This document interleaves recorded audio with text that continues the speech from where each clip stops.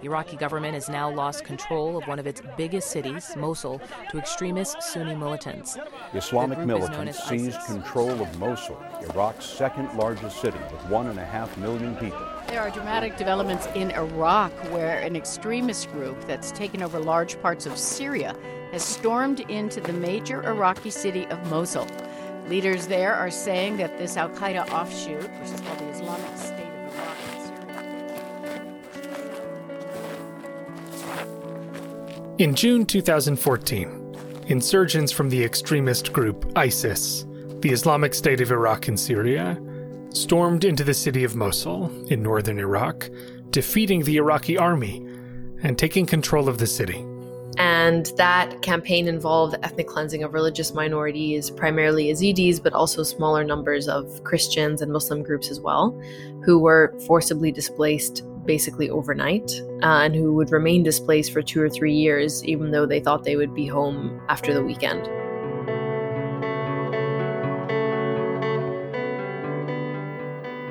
That's Salma Musa.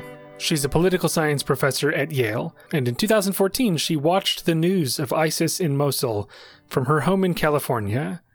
She may have been geographically far away at the time, but it's not a topic that was ever that far from home for me. I'm from Egypt. I grew up in the Middle East almost my entire life, did my undergrad there.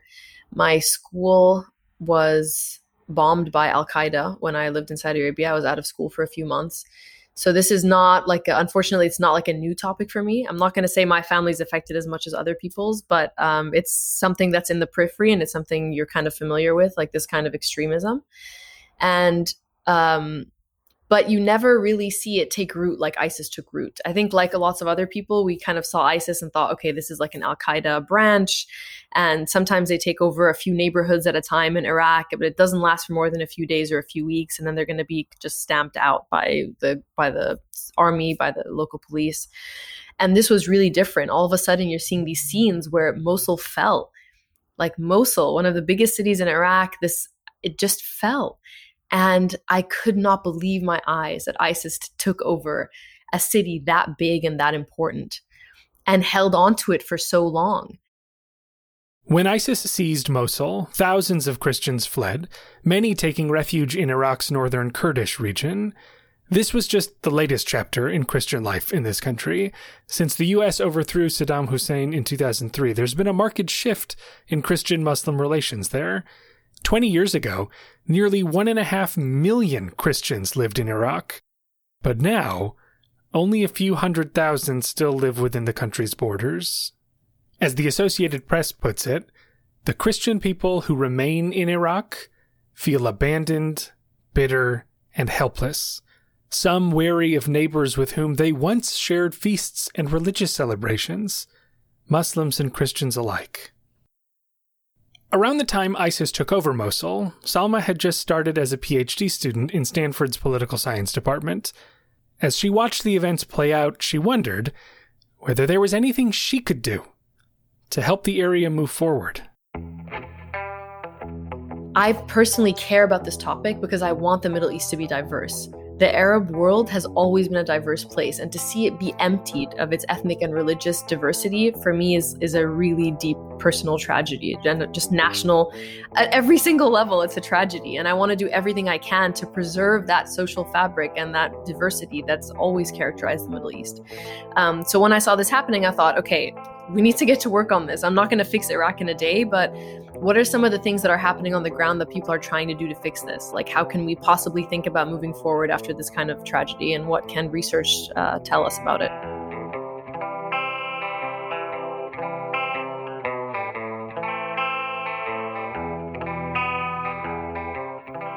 You're listening to Opinion Science, the show about our opinions, where they come from, and how they change. I'm Andy Luttrell, and we'll hear about Salma Musa's research in Iraq in a little bit, but we need to lay some groundwork first. This week, we're going to dive deep into a concept in social science called the contact hypothesis. It's probably the most thoroughly studied tool for addressing prejudice, and it's been explored for decades by people all over the world. We'll hear from experts in psychology, political science, economics, and sociology as we unpack what the contact hypothesis is, whether it's actually true, and what its limitations are. Now, social relations are super complex, and I won't even try to explore every issue relating to racism, social class, religious conflict, and all the other ways discrimination rears its ugly head. But to me, the seed at the center of a lot of this stuff, and what makes it relevant to this show, is the notion of prejudice. At its most basic, prejudice is an opinion we form of an entire group of people. Someone who thinks negatively about religious minorities, for example, has a prejudice.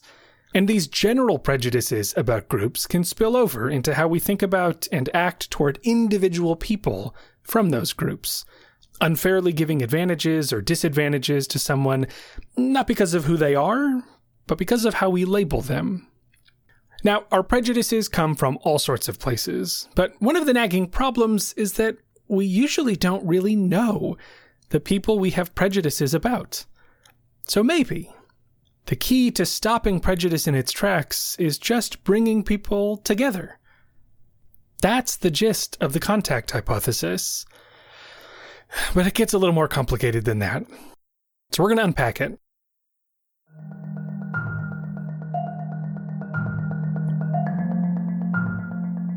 There's no person more tied to the contact hypothesis than Gordon Allport. He was born in 1897 in Montezuma, Indiana.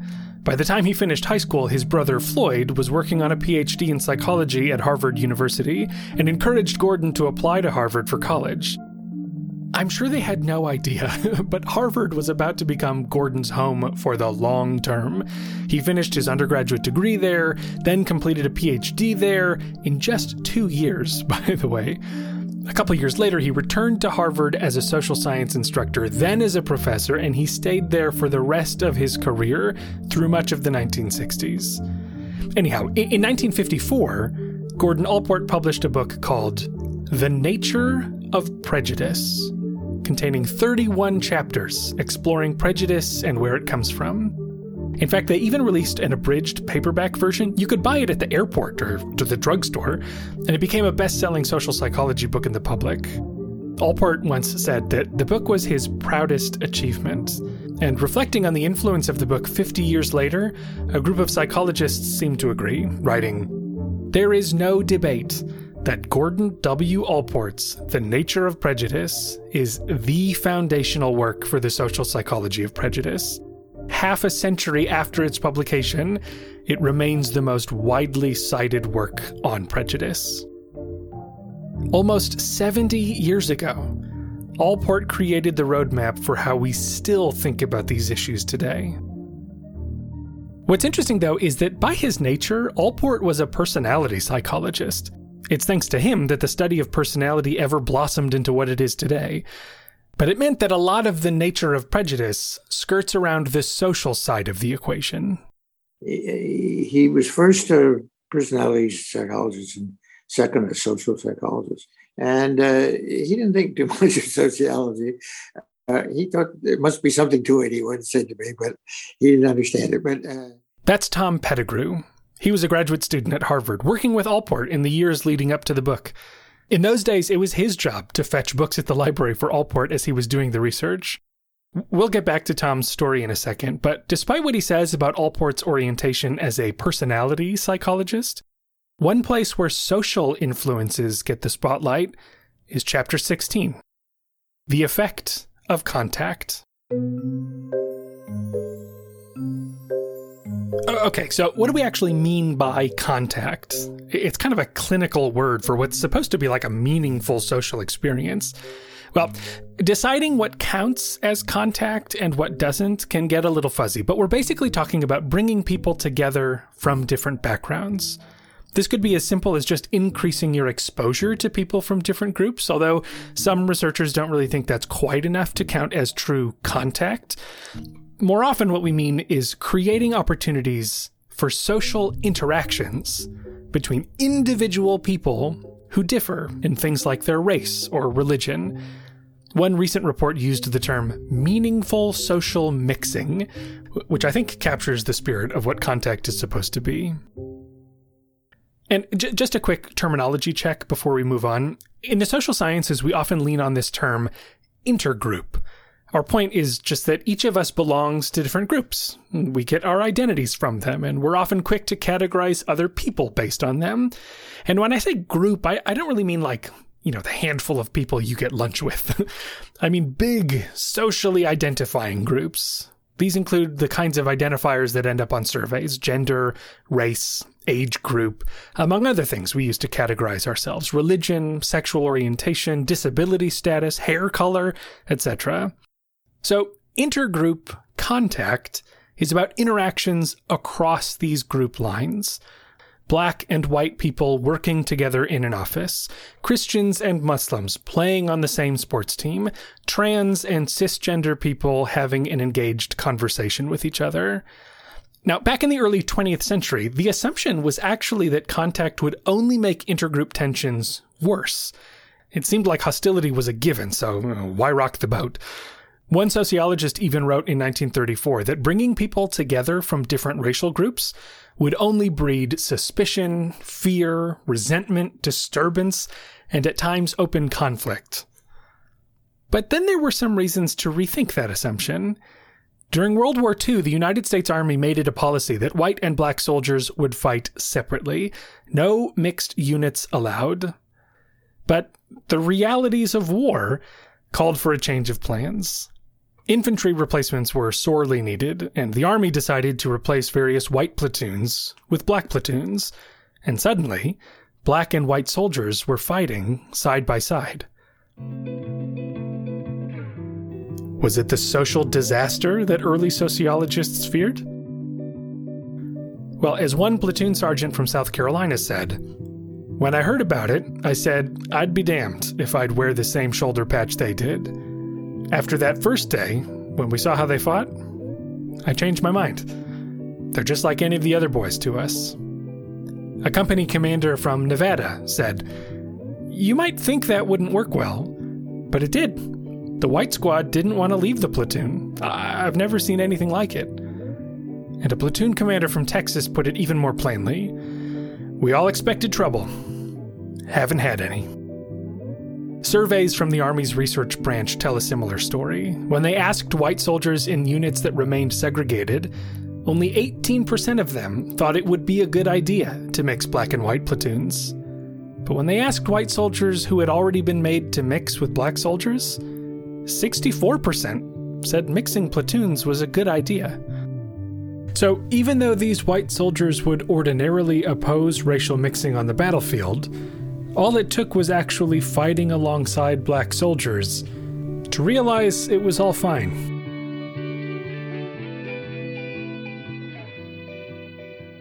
Then, in 1945, the Social Science Research Council established a committee to explore techniques for reducing intergroup hostility.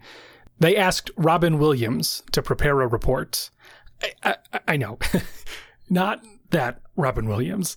I'm talking about Robin Williams Jr., a sociologist at Cornell University. He produced a report suggesting more than 100 propositions and testable hypotheses for improving intergroup relations. One of them, number 78, highlighted the potential benefits of intergroup contact. He outlines a few considerations for what would boost the effectiveness of contact, but that was that. It was just a couple pages in a book of his that he put this down. But Allport was impressed by it and cites it in his Nature of Prejudice book.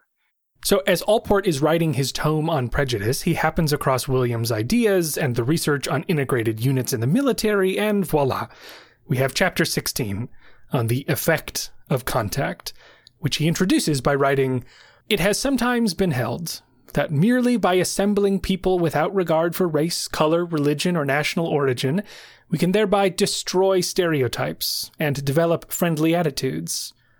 The case is not so simple." Because the prevailing view at the time was that contact would only make prejudice worse, Allport was careful to outline the pieces that would have to be in place for contact to actually be beneficial. Now, almost every textbook covering the contact hypothesis comes with Allport's 4 general conditions that theoretically must be met for contact to reduce prejudice. Number 1, equal status. Even if two groups have different status in society, bringing them together should only reduce prejudice if those groups have equal status within the contact situation.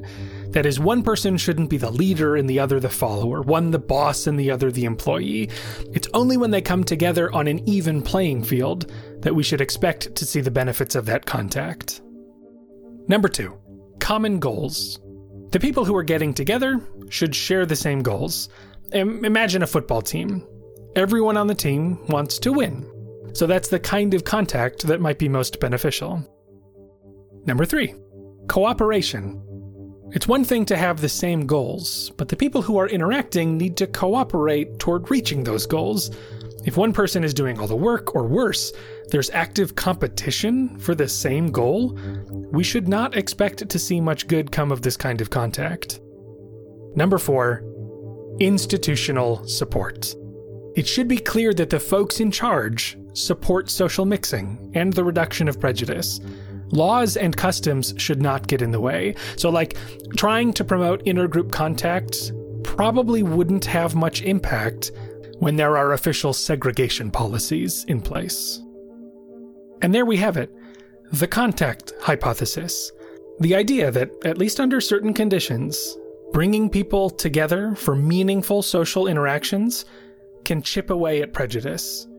It's an idea with some straightforward origins, but that would become the most studied method in the social sciences for reducing prejudice.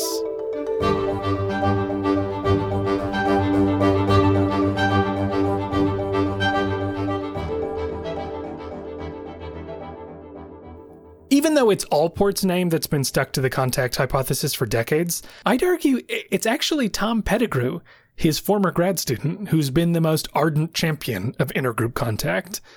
Tom grew up in Richmond, Virginia in the 30s and 40s, not a time or a place with super progressive views on race.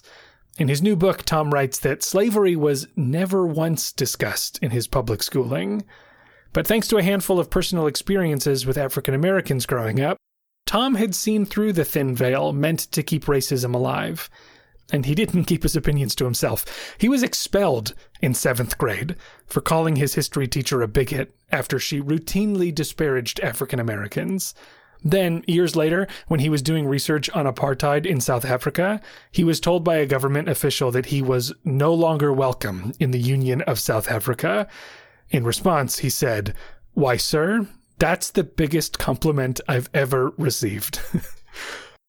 In the 1960s, he was a vocal advocate for racial desegregation in American schools, giving speeches, writing popular articles, serving as an expert witness in various court cases. He even hosted a 15-part public television series in 1962 called The Dynamics of Desegregation. Race relations are the most important domestic problem facing our nation today. We're going to take a new look at race relations and see if we can clear up some of these misconceptions using the tools and techniques of the sociologist and the social psychologist.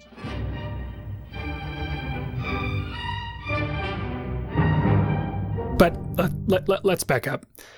It was in 1952 that he arrived at Harvard as a graduate student to work with Gordon Allport, who was in the thick of his research for the big book on prejudice. I asked Tom what Allport was like as a person. He was a tall man. He was actually shy. He was warm but shy. He certainly wasn't shy at his writings. He was intellectually confident, but socially quite a bit shy. And he had trouble expressing hostility, and I have no such trouble. And I think he liked me in part because I used to express a lot of it for him. It was his 3rd year in grad school when The Nature of Prejudice was officially released, and Tom was in awe. I virtually committed it to memory. And so for my special exams, I requested to write on contact. And that's where the 4 factors come from. Wait, now hold on, wait a second. I thought these were Allport's 4 conditions.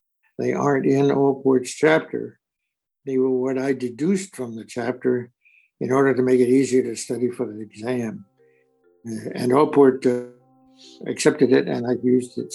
But that's why the 4 factors got stuck in psychology textbooks.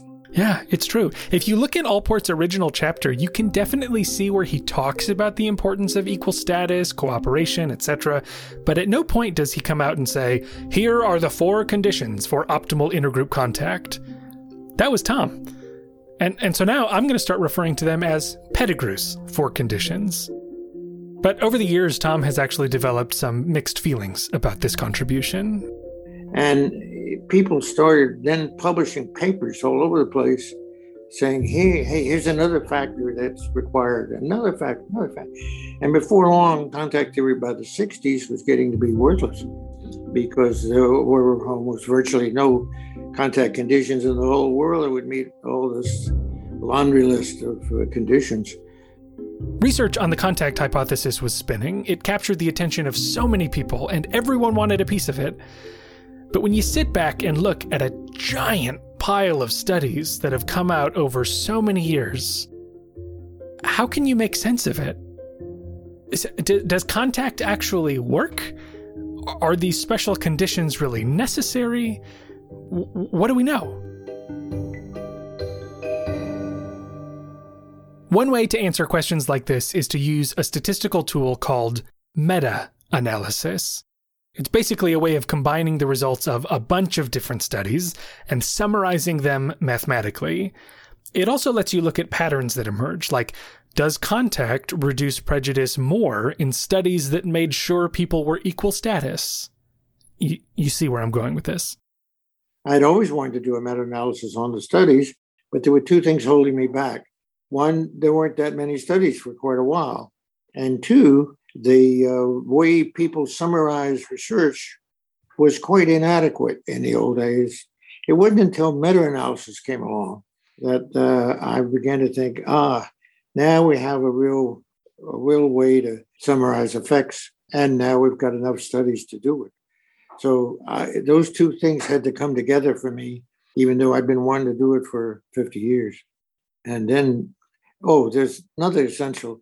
You have to have somebody who's more compulsive than I am and who's really good at it. And that was Linda. Yeah, that would be me. I was I was definitely the very detail-oriented, record-keeping one of the pair of us. That's Linda Tropp. She's a psychology professor at the University of Massachusetts Amherst, but she got her PhD in 2000 at UC Santa Cruz, where Tom Pettigrew was a professor. Sort of. She had been wanting to work with him as a grad student. But Tom had officially retired in 1994, and I was like, darn, I'll never get the chance to work with him. But I had a class with Tom, and I was a TA for Tom because he was still teaching some classes after his official retirement. And then at one point in my 3rd year, it was the 3rd floor landing in Social Sciences 2 by the elevators, if you remember this, Tom. I do. You told me that you were planning to apply for a grant to support a meta-analysis of the contact literature. And then Tom asked me if it would be okay if he wrote me into the grant as the designated grad student to work with him on the project. And I was like, of course, I'd be honored. And so that was really, upon reflection, I had no idea that little conversation would have such an impact on the next 10 years of my life. And so they began collecting study after study after study from the 60 years of research testing the contact hypothesis. And we were estimating it'll be 150 studies, something like that, right? We thought the project would last maybe a couple of years. And little did I know that, it took us 5.5 or 6 years just to create the data set, because we kept trying to get to the point where, you look up studies from different people's reference lists and you start coming across the exact same studies that we've kind of exhausted the literature. And we just kept not getting to that point. Linda's quite right. I didn't realize what a job it was going to really be. I'd done small analysis of 20 studies or something, but nothing like this. And it did go on and on. I think before we were through, we gathered almost 900 of which 515 met our conditions. But my poor wife thought it would never end, and it didn't look like it was going to for a while. And then also, I do remember where you had expressed at one point that we should have a meta-analysis that covers the whole century, and we had only gathered papers through December 1999, which did not represent the whole century, and that we should therefore collect papers through December 2000. Do you remember that? No, I'd forgotten that. That was my compulsivity. I wanted to end off the century. Yes, we both had compulsivity that presented in different ways. In different ways, yeah. And when all was said and done, data from more than 250,000 people from 38 different countries collected over 60 years showed that overall, having contact with people from different groups is, in fact, reliably related to having less prejudice. And what about Allport's, or Pettigrew's, 4 conditions? Equal status, cooperation, common goals, institutional support. They turn out not to be essential, after all, but they are facilitating. If you have them, you get a bigger effect. But you actually get at least small effects, positive effects, even when these conditions don't hold. In the most conflicted parts of the world, Cyprus, South Africa, Pakistan, wherever, with all the conflict, you still get some effect, even though you could never argue that the 4 factors are operating. So they do facilitate, but they're not essential. The more interaction we have with people who are different from us, the less prejudice we feel about them, even when none of the 4 factors apply. Sure, they help, but they're not necessary. The impact of this whole project really can't be overstated. The general view is that this was the thing that reinvigorated the contact hypothesis. In answering the question, does contact work? The psychologist Martin Hugstone wrote, "Thanks to the Herculean labors of Thomas Pettigrew and Linda Tropp, we can now answer with an emphatic yes." But where does that leave us?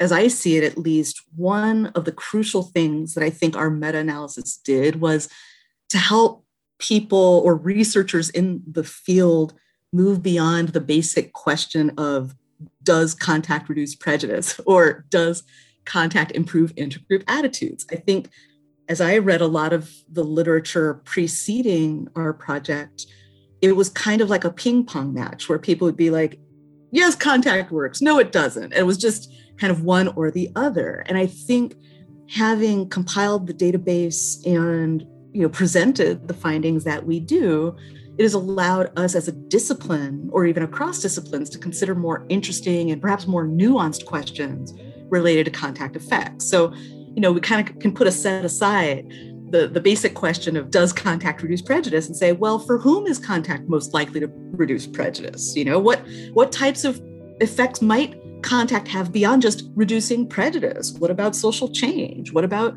policy support? What about many other types of outcomes? So I think it's helped us to really think more broadly and expansively about what contact can do, and perhaps what contact cannot do.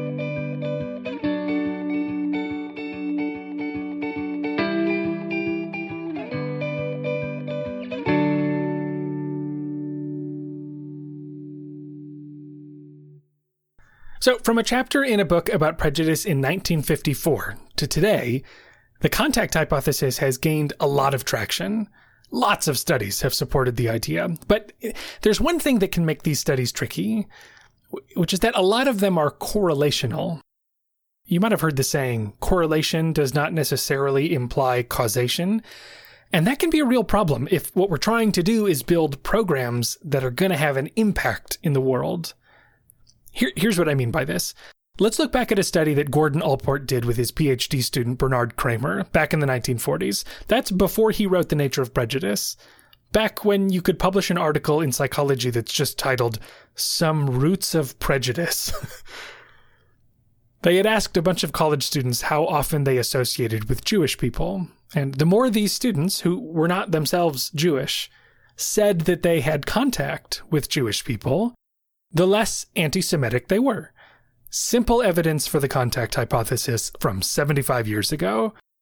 So sure, one way to interpret that is that engaging in contact with Jewish people made these students less prejudiced. But exactly the same correlation could be revealing that it's the students who were already less prejudiced who go out and have these diverse social experiences at all. It's a bit of a chicken and the egg conundrum. What came first, the contact or the lack of prejudice? The way we deal with this dilemma in the social sciences is usually to run a randomized experiment. If we can get a big group of people and randomly give only some of them a contact experience, we can see whether that experience has a true influence on what comes next. Unfortunately, we just don't have a ton of studies like this. Just a few years ago, researchers went out and found all the studies they could that used a randomized experiment and looked at changes to prejudice at least a little while after the contact experience happened. They found just 27 experiments. The good news, though, is that if you meta-analyze those 27 experiments, you find that there's reliable evidence that having a face-to-face interaction with someone from a different group does lead to less prejudice. Because I think these kinds of experiments are really compelling, I want to focus the second part of this podcast on two very recent examples of them. They're from just the last few years and highlight what contact could look like in the real world, around the globe, and what its limits might be. First, we head to India.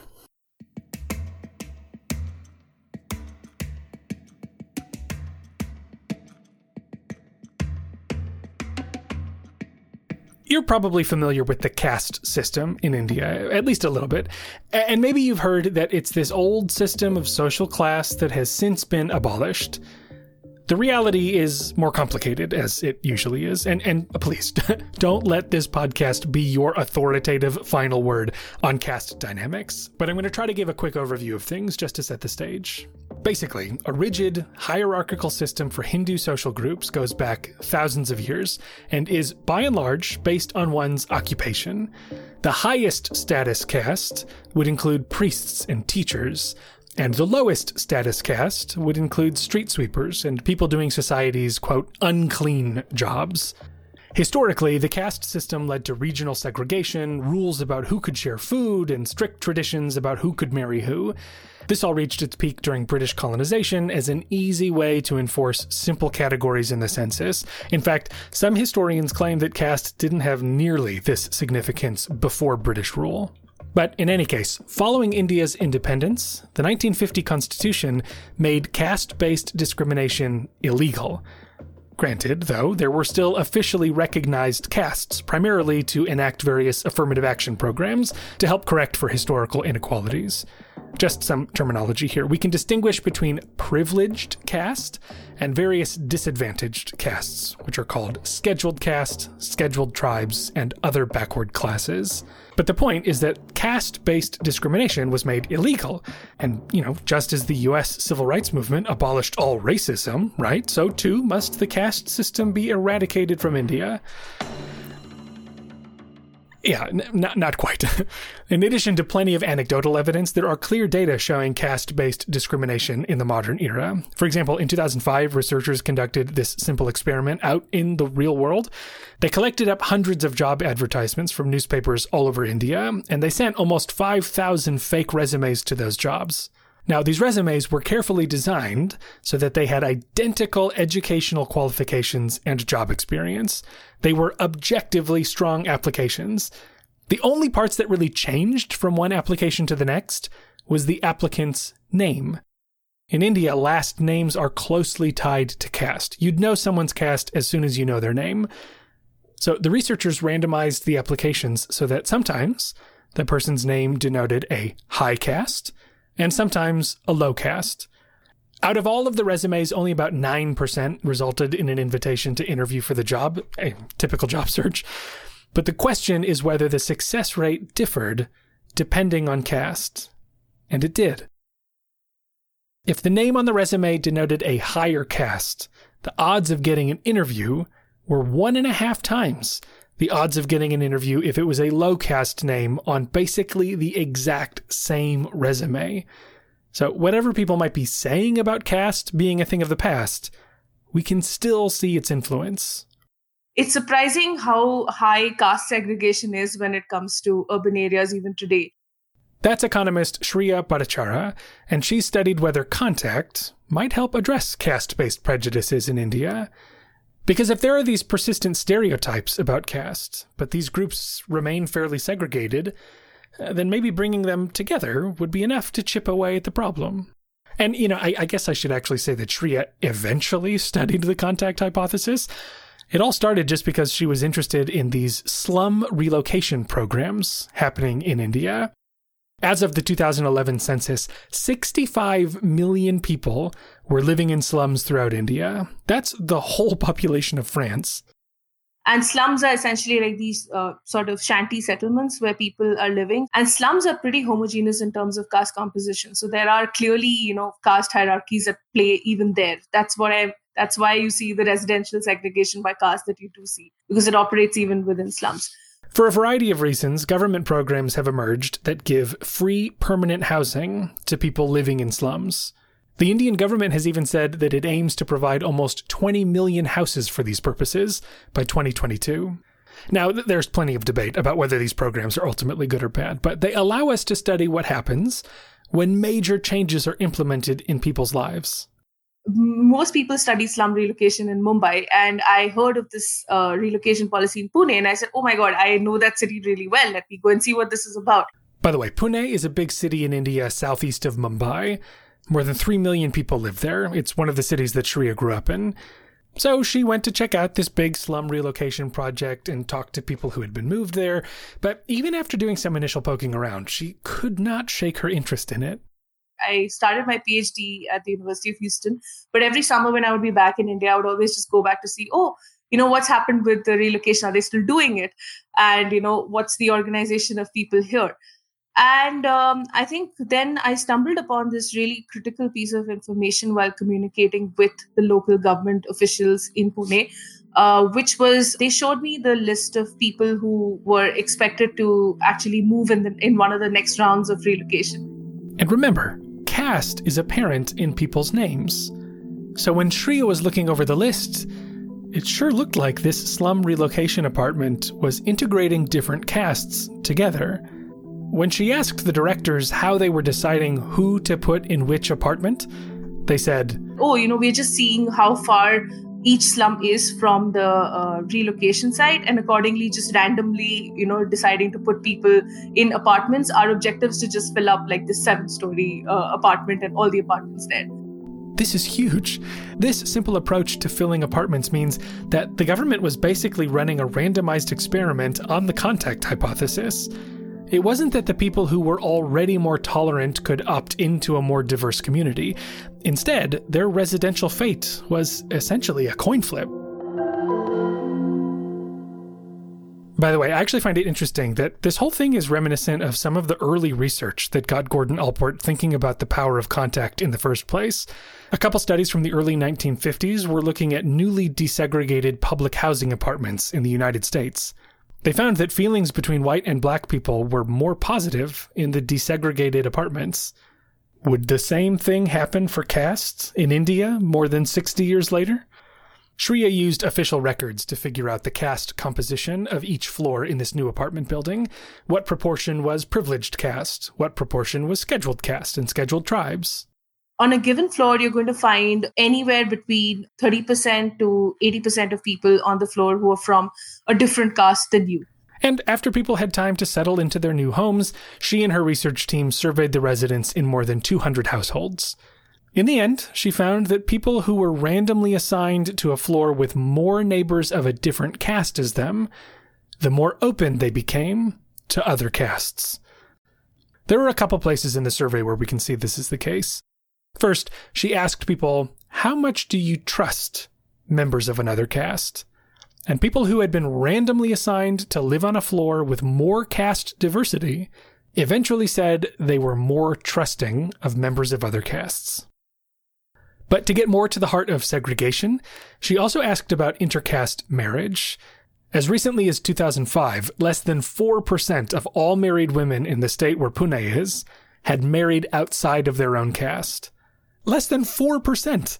And Shreya asked the relocation residents about this. Specifically, she asked how much they would support a law prohibiting intercaste marriage, and how much they would support an intercaste marriage in their own family. The more caste diversity there was among their neighbors, the more cool people were with intercaste marriage. And these effects of caste diversity got bigger the longer someone had lived in this new apartment. This is all interesting, though, because it's not clear that people actually made many close friends outside their own caste after moving to a diverse neighborhood. So what's going on? I think one of the ways this is working is through exposure, essentially. People would typically otherwise stay in very segregated neighborhoods where they're only with people of their own type. And what's suddenly happening is you don't have a choice. Your slum is getting demolished, so you have to go and stay in this apartment. So you don't have a choice there, and you have to mix with these neighbors, or at least live in. Even if you don't talk to anybody, you have a neighbor who you're going to see up and down in the corridor every day. So I think this has something to do with exposure, and I will not rule out that maybe in the beginning there were more antagonistic attitudes in the beginning because you're subtly staying with a whole bunch of people who you've never interacted with. But I guess over time, seeing more and more of these people, more and more people who are not from your type, and you realize that they're actually not that bad, and they lead to being good citizens, good neighbors. I think it's just seeing them every day, and you realize that maybe your prejudices that you've been fed with are really not true.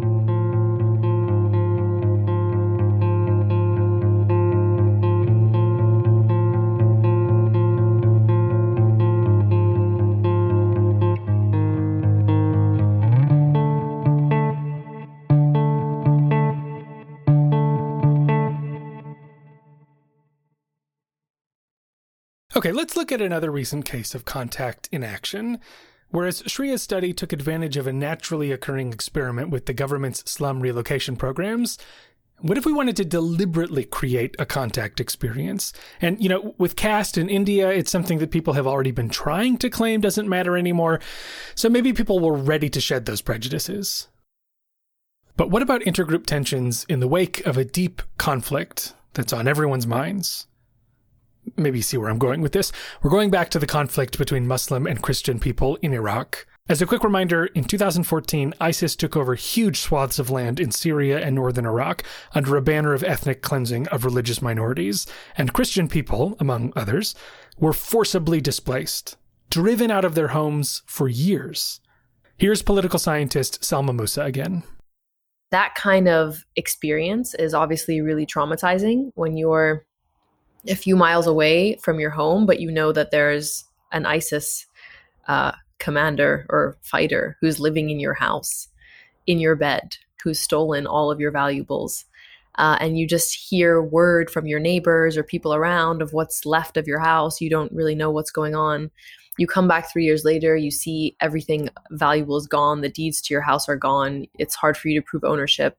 Your AC is not even in the wall anymore. They've taken absolutely everything they could take.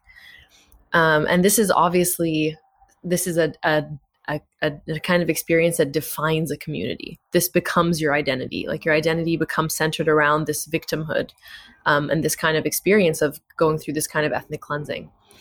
And so we have a bunch of research about potential strategies to reduce prejudice and to improve intergroup relations. But for me, the real question is, do these strategies work where it really, really counts? When the rubber hits the road and people can barely look each other in the eye, can these kinds of interventions to humanize the other, can that actually get us out of this and move towards some kind of social reconstruction? The answer, maybe, was contact.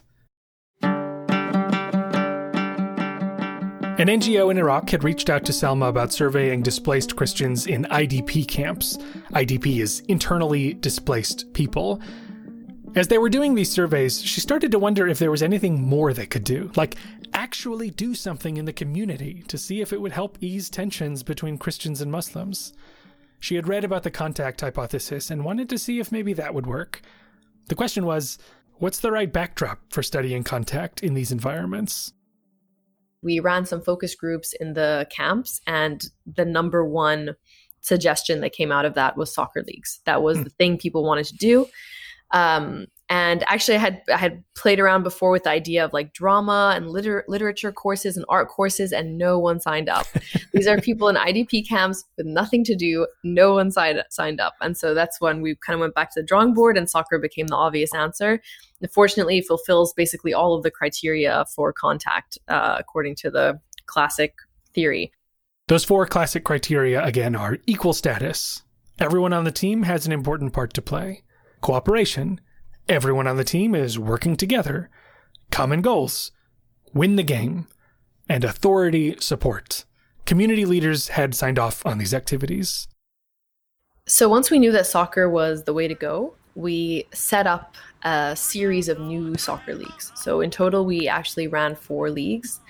And the idea was that we would recruit pre-existing Christian teams. So the teams in this area generally are pretty ethnically homogenous. So we just sent an invite out to all the teams in the area and just said, we're going to start up these new set of leagues, and they're going to be great. There's going to be professional referees and new fields and bleachers, and people are going to watch, and new uniforms. Like, it's going to be very professionalized. But there's like one big caveat, which is that to sign up, you agree that your team will have some players added. And that's the key. This wasn't just a fun way to bring some lively soccer games to these communities, although, I mean, that happened too. It was an experiment in contact. All of the teams in these new soccer leagues were told that part of the goal was building community, so each team would be assigned 3 additional players. By random chance, these additional players would either be 3 more Christians, or they would be 3 Muslim players from nearby leagues.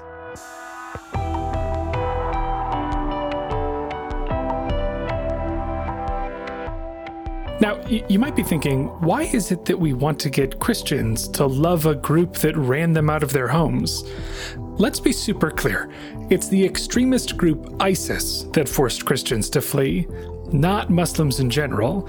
In fact, the Muslim players in Salma's soccer leagues, they had been displaced by ISIS too. But the whole mess did shake Christians' feelings about Muslims in general, and these were the rifts she was hoping to mend. I don't bring together like perpetrators and victims. So that's something I'm ethically not really interested in. And when she was getting permission from local priests to run the soccer leagues, they had the same reservations. They were very skeptical, and I completely understood their skepticism. And it was mainly, why should we teach Christians to trust Muslims again after what happened to us? Which I completely understand, obviously. And so that made it even more clear to me that we had to target the intervention only to displaced people, so we don't get any of this like victim perpetrator thing going on. So as you might expect, there were some growing pains. It took a change in norms for these mixed leagues to feel okay. We had some players who we interviewed 3 or 4 months after the leagues ended who said before these leagues happened, you would never see a Christian team with a Muslim player. It just didn't happen. And we did get some resistance. One of the teams was affiliated with kind of I wouldn't go so far to say separatist, but definitely like a movement that's for the independence of Syriac Christians in the area. And they're quite staunch, and they have a very strong sense of communal identity. And they were really hesitant. And that team actually happened to get randomized into the treatment group. And we obviously were not going to force anyone. We just said, okay, this is the setup. Like, this is like the kind of, you agree to participate under these terms, and we're not forcing you. So it's up to you. Just let us know what you decide. And a few weeks later, they came back and said, okay, we'll do it, because they saw everyone else was doing it. And it wasn't just this one team that was hesitant at first. At the beginning of the program, we saw a lot of reluctance to really welcome the Muslim players. The Christian players were not speaking Arabic, even though they're fluent in Arabic, because they kind of did not want the Muslim players to understand what was going on. Even on the benches, they weren't sitting next to each other. They were referring to these fields as our fields. Why are you inviting the Muslims to the league? Even they're going to ruin the league. They're going to ruin our fields. So did the players change their tune? Did spending a couple months getting to know a few Muslim guys do anything to these Christians' views? It seemed like it. by the end of the program, one of the research staff was kind of joking with one of the players because he was like, "Oh yeah, you're going to invite them to the event. That's great." And she's like, "What? I thought Muslims suck, and they're the worst, and they're ruining the league." And then the player was like, "What are you saying? Don't talk like that. Like, don't bring that sectarian talk. We don't talk like that here."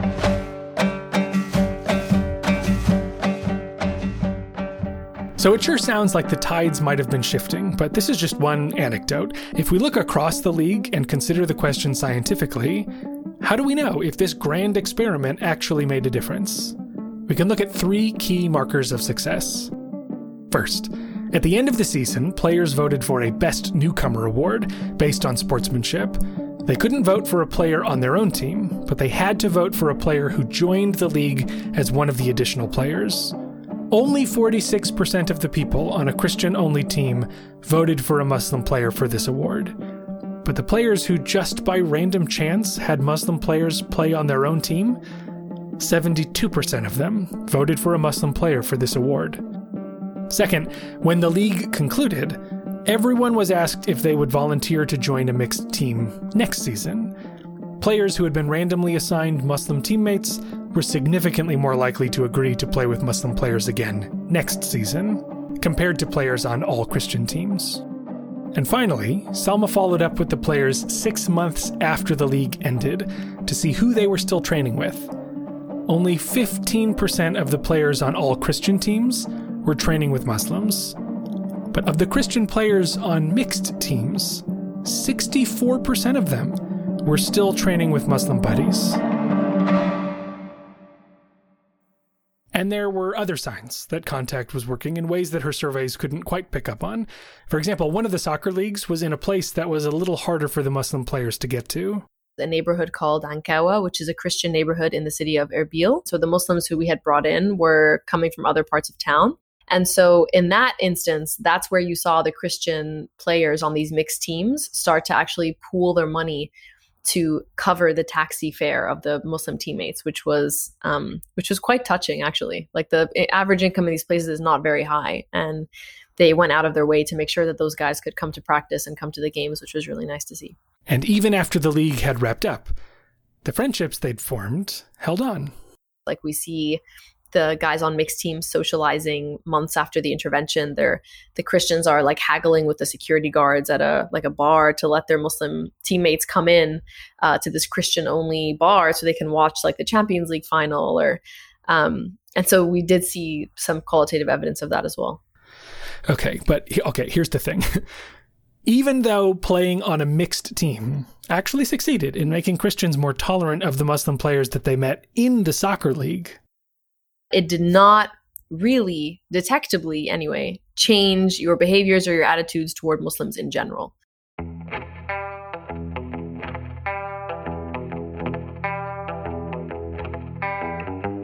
So this critical assumption of the contact hypothesis that how you feel toward the people you meet is going to extend to the entire outgroup, I didn't find evidence of that. She had been looking for signs that her soccer players were starting to open up to Muslims in general, people they had never actually met before. For example, she was able to track whether they made a trip to Mosul, which was still a mostly Muslim city, and she organized a social event that was open to players, their families, and their friends, which meant that Christian attendees would socialize not just with the Muslims they knew, but Muslim strangers as well. Across these so-called off-the-field behaviors, the players on mixed teams were not reliably more likely to do these things.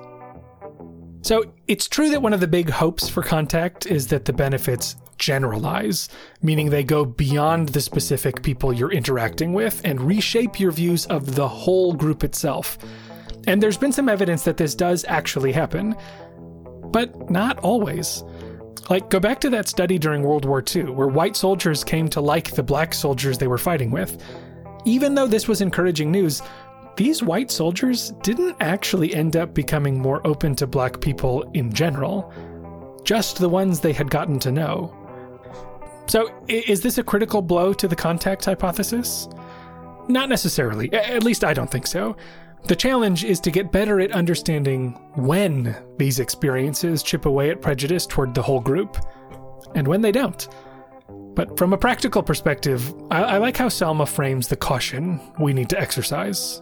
at the very least, we can highlight that this generalization is not something you can assume is going to be true. And the higher the baseline prejudice, the more ingrained the conflict, the less likely it is that you're going to get this generalization, because it's just riskier to trust strangers. For people who have been through some kind of personal trauma, that importance of vetting people becomes even more important.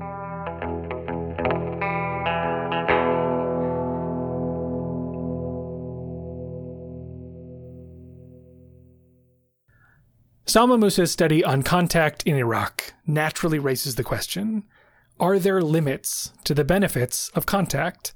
The fact that contact can, and likely will, result in less animosity seems extremely well established.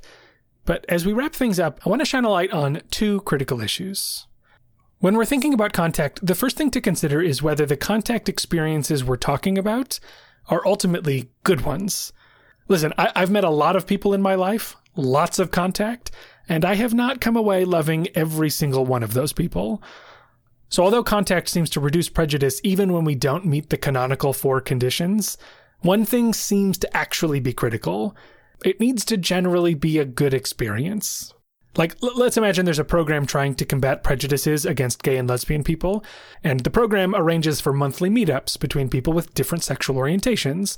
Now, assuming those meetings are at least somewhat pleasant, everyone's kind and considerate to each other, this could very well chip away at any prejudices that might have existed.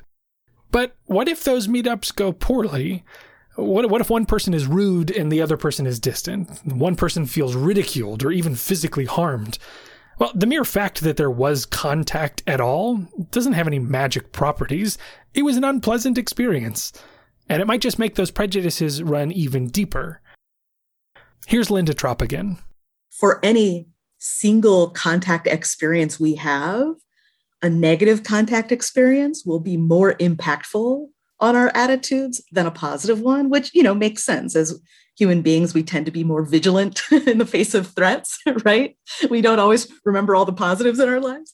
But overall, all things being equal, what they tend to see is that people from different groups typically experience more positive contact than negative contact. So you still emerge with a net positive. So even though each individual contact experience that's negative might be more impactful on your attitudes, overall, you tend to have more positive interactions than negative interactions with members of other groups. But what this also means is, kind of going back to the conflict context, right? If you have some severely negative examples that really stand out in your mind and contribute to kind of framing the narratives for intergroup relations, that might help to explain why communities that used to be neighbors, that coexisted pretty well, that they might separate into factions, or there might be breakouts of violent conflict even after years of peaceful coexistence or relative integration, because those negative experiences are really impactful.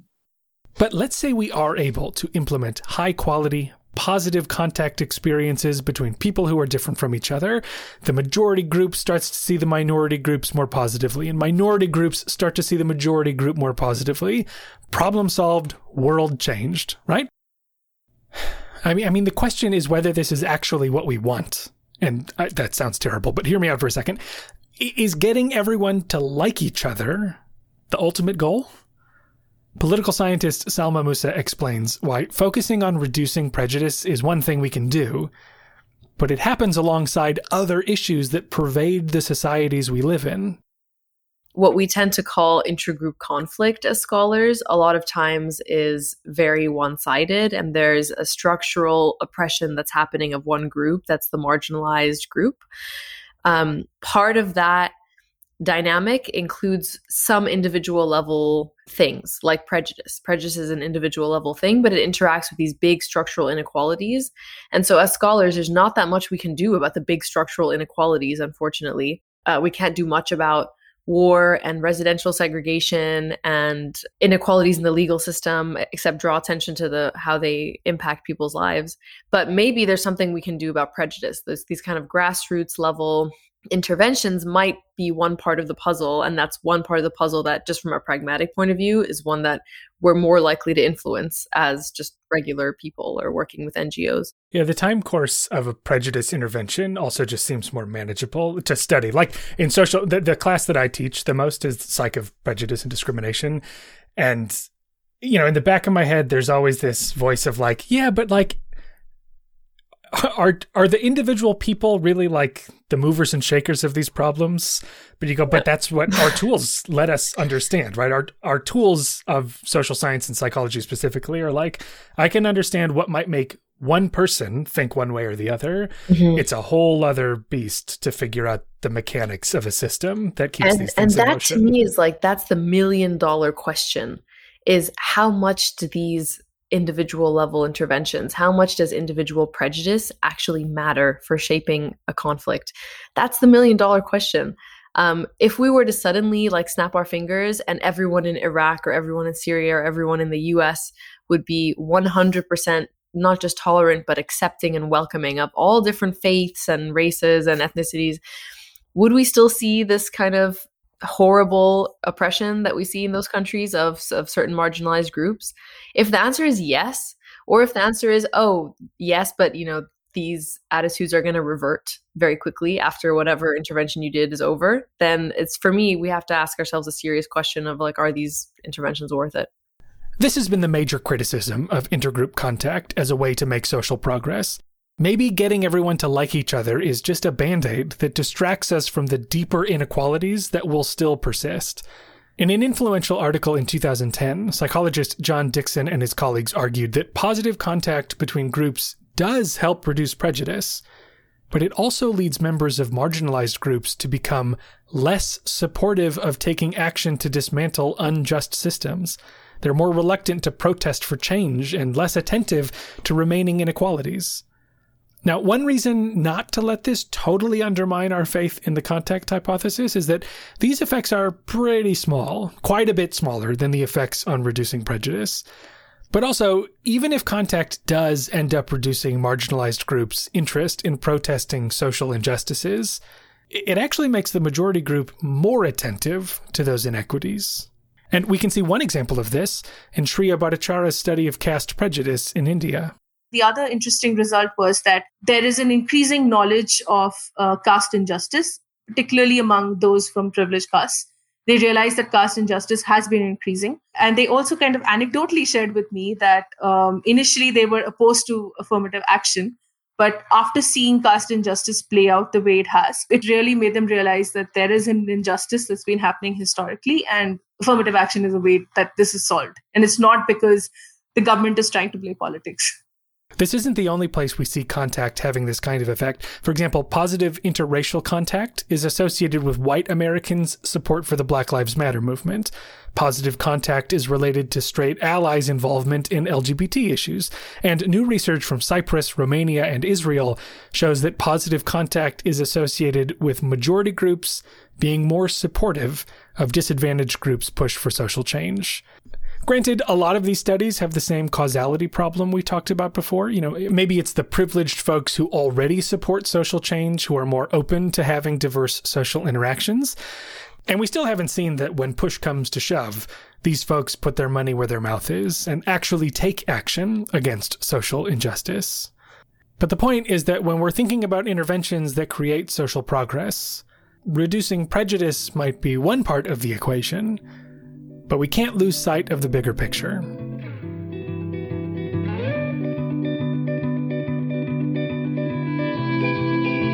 More and more research has come from places all over the world. I never thought there'd be so much contact research in my life. I was writing about it initially.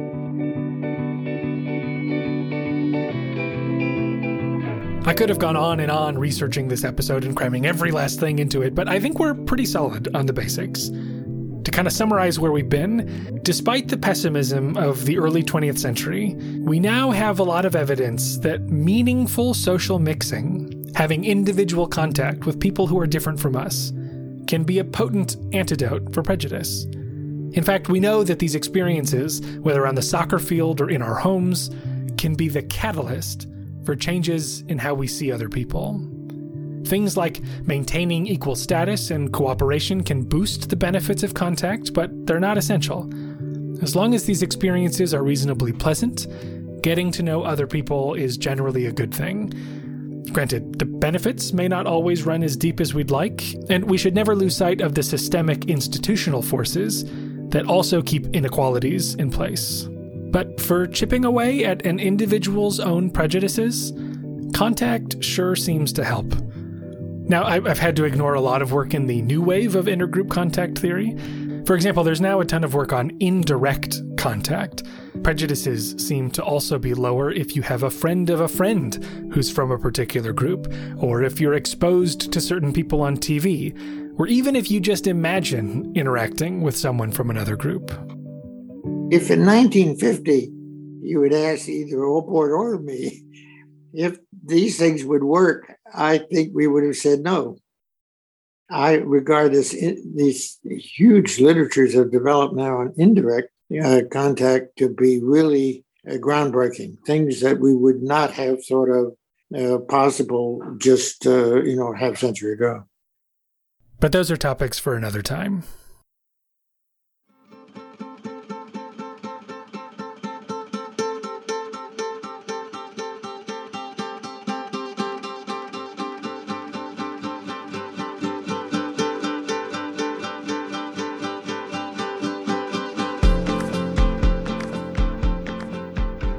All right, that'll do it for another episode of Opinion Science. This was a big one. Big, giant thank you to the experts who gave their time to talk with me for this episode, including Tom Pettigrew, Linda Trop, Salma Musa, and Shreya Bhattacharya. There was a lot going on in this episode, so if you're interested in the details, you can go to opinionsciencepodcast.com to find a transcript of this episode that's annotated as best I could with all the sources that I drew on. On that note, I'd also like to plug a new book by Tom Pettigrew. Yeah, he's still writing about these things after all these years. It's amazing. His book is Contextual Social Psychology, Reanalyzing Prejudice, Voting, and Intergroup Contact. I drew on it a lot when I was putting this episode together, and it really is a great resource. You can find a link to that book in the show notes. Also, check out the episode webpage for photos of the slum relocation apartment in India and the soccer leagues in Iraq. Okay, is that it? I think that's it. Please share Opinion Science with friends and colleagues, rate and review us online, subscribe on iTunes, follow on Spotify, whatever you do to keep up with podcasts, add this one to the mix. But for me, that's going to do it for now. So I will see you back here in a couple weeks for more Opinion Science. Bye-bye.